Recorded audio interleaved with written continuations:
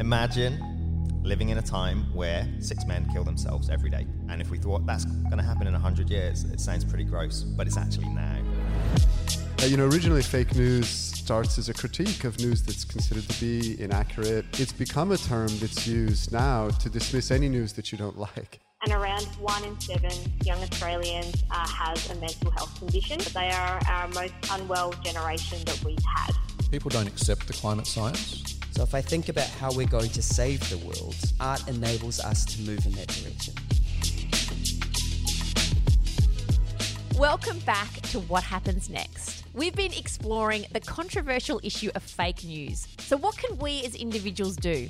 In this episode, we've gathered all the tips from our experts to help people identify fake news and misinformation campaigns, and some ideas about how we can all contribute to a better informed society. Here's Mark Andreevich. I'm Mark Andreevich. I'm a professor of media studies in the School of Media, Film and Journalism at Monash University, and I write about the social, cultural, and political impact of digital media technology.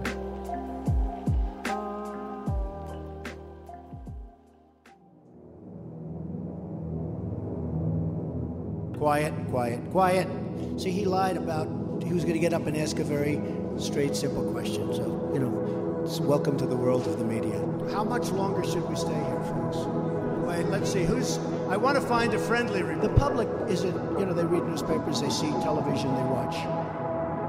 They don't know if it's true or false.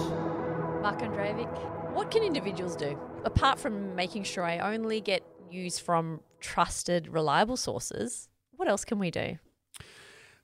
I think everything that we can do to foster a sense of understanding of interdependence and to find ways to reinforce the information and the practices that allow us to function in a democratic society, all of those things seem important.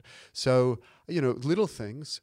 I think it's important, for example, when you're on social media, one thing that happens on social media is because engagement and sharing are, in a sense, content neutral, right? And they're privileged. If you share misinformation or disinformation, even to point out how wrong it is, you're actually contributing to its distribution online in ways that are perceived by the algorithmic systems as, oh, this person is interested in that, and that particular story lots of people are interested in will make it trend. So in the US, one of the things that they found out after the school shooting of the students in Florida was a conspiracy theory video claiming that they were crisis actors and that this was all staged, as a political conspiracy to take people's guns away. That became the top trending video on YouTube, not because people believed it, but because people were sharing it and saying, oh my God, have you seen this? So I think one thing, kind of deplatforming information, stuff that's, and it's really tempting, and I'm sure I've done it, like, oh, can you believe that this is circulating online? Check this out. Don't do that, right? Find the ways to tamp down the spread of the misinformation and disinformation. And of course, find strategies for countering and asserting, the practices and the information that contribute to understanding what's actually going on. And that, that has to do, I think, with our social spheres. What do you do when you encounter somebody, a friend, who's a conspiracy theorist? How do you handle that? It's not easy. I've been in those situations of conversations with conspiracy theorists. It's very tricky. If you try to argue against them, you've automatically shown that you're a dupe and that you're actually on the other side. How do we counteract things when facts don't matter? That's something I really struggle with. When you see someone post something or share something like, a lovely family member shares something insane in the family WhatsApp chat, and you go, but do you know that here's all the evidence for why this is, maybe not right? That in and of itself, the facts are irrelevant. Well, I don't trust Big Pharma. I don't trust that government. Everyone knows that media outlet is blah, blah, blah. How do you counteract when it feels like there's no common ground?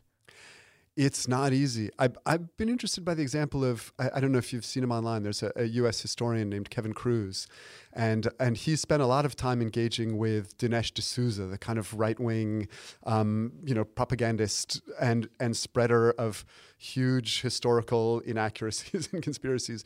And as historian, he's tried to correct D'Souza's fake histories or inaccurate histories.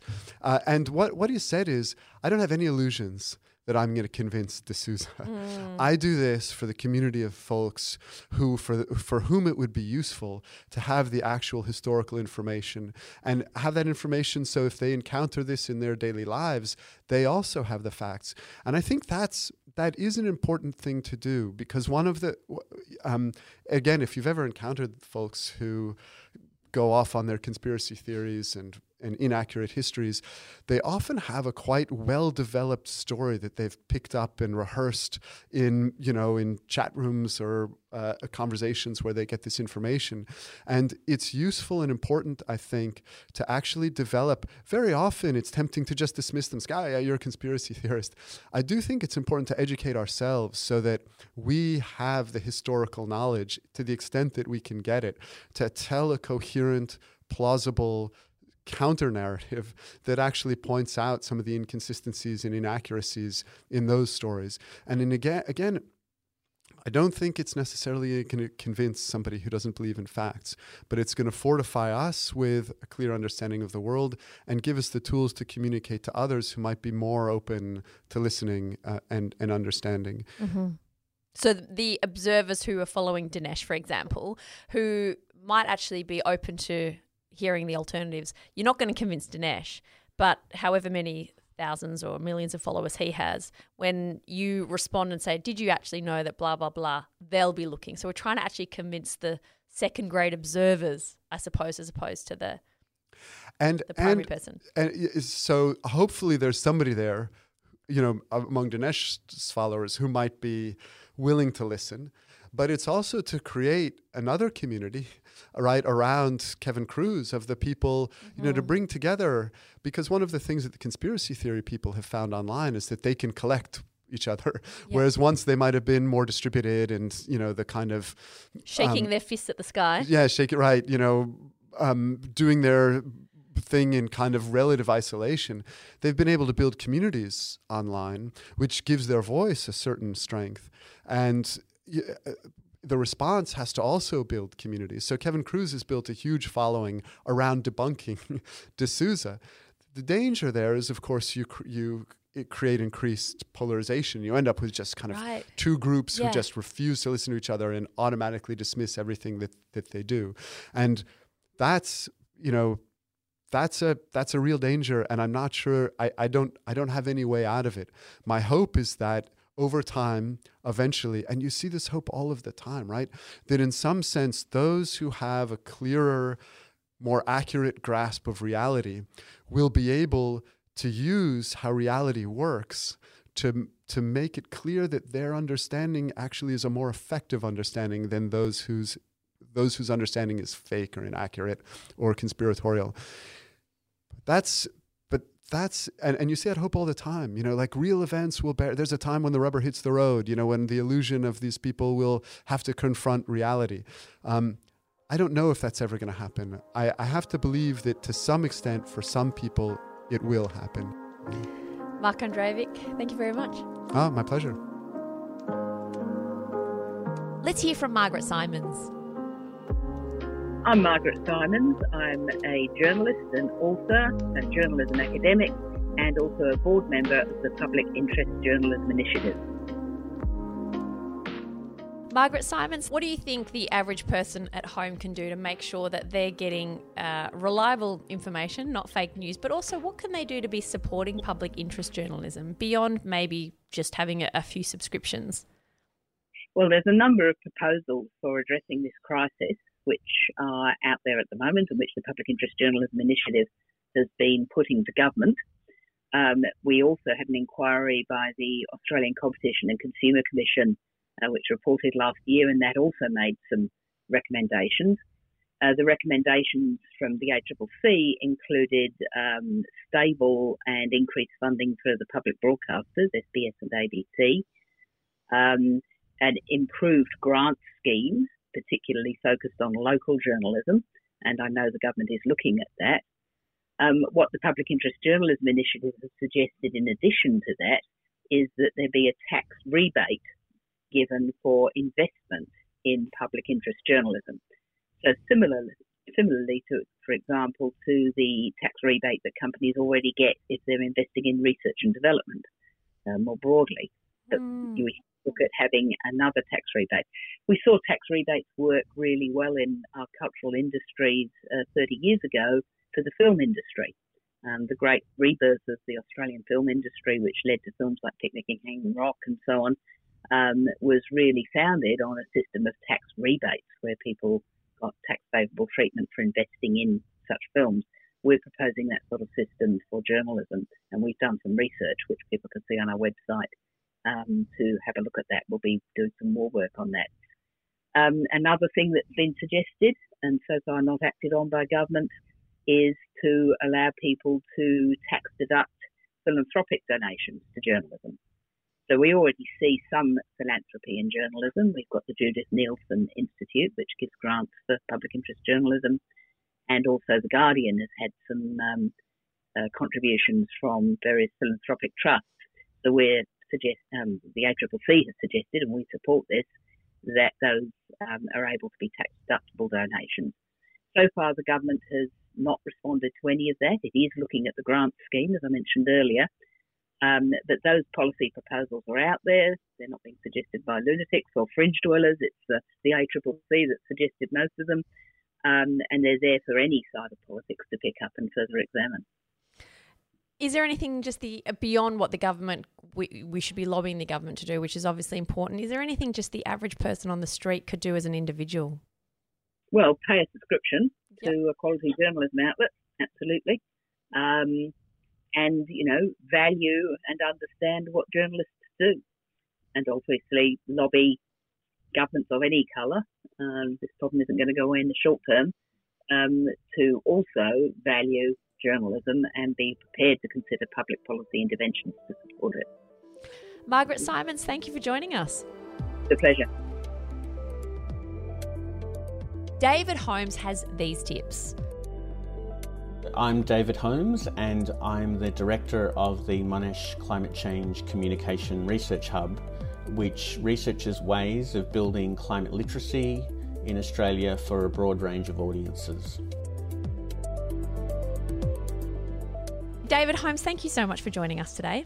Do you have any tips for people who want to ensure they don't fall prey to fake news or disinformation campaigns? What can they do to improve their media consumption? So I think any media outlet that has a kind of public interest charter, it should be in your news feed, whether you're curating that through social media or going directly to it.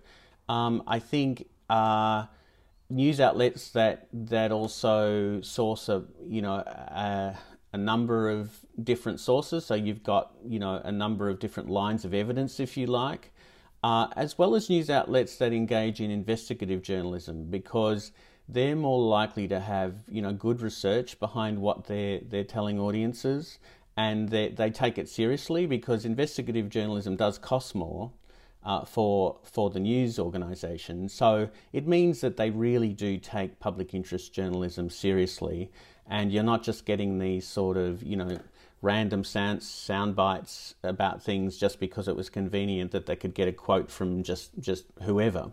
But the more experts that are sourced, particularly on issues that really matter to people, is really important.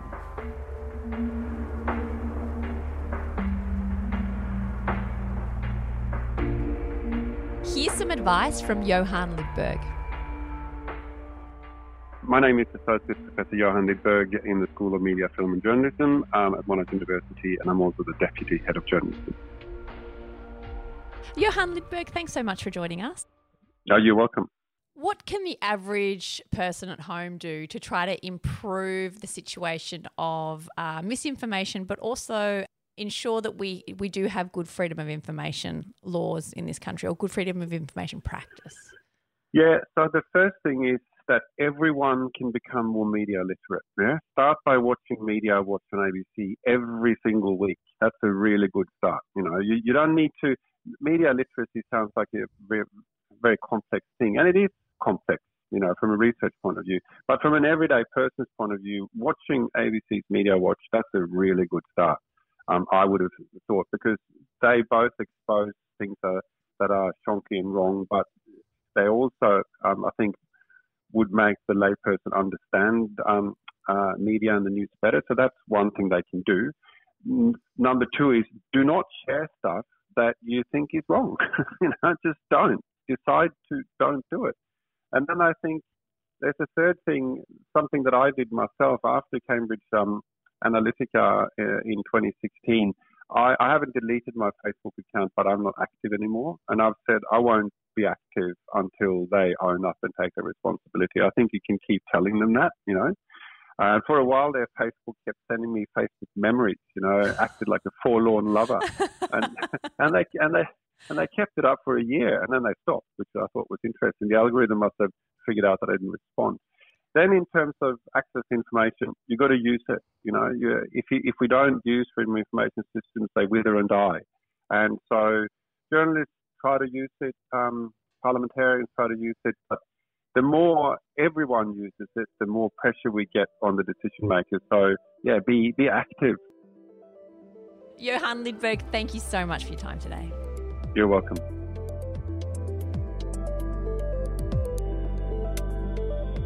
That's it for our look at fake news. We'll be back with a new topic soon. Thanks to all our guests, Mark Andreevich, Johan Lidberg, David Holmes and Margaret Simons. More information on what we discussed today can be found in the show notes. And if you like this episode, write us a 5-star review. If you don't like the episode, we don't really want to hear from you. I'll catch you next time on What Happens Next.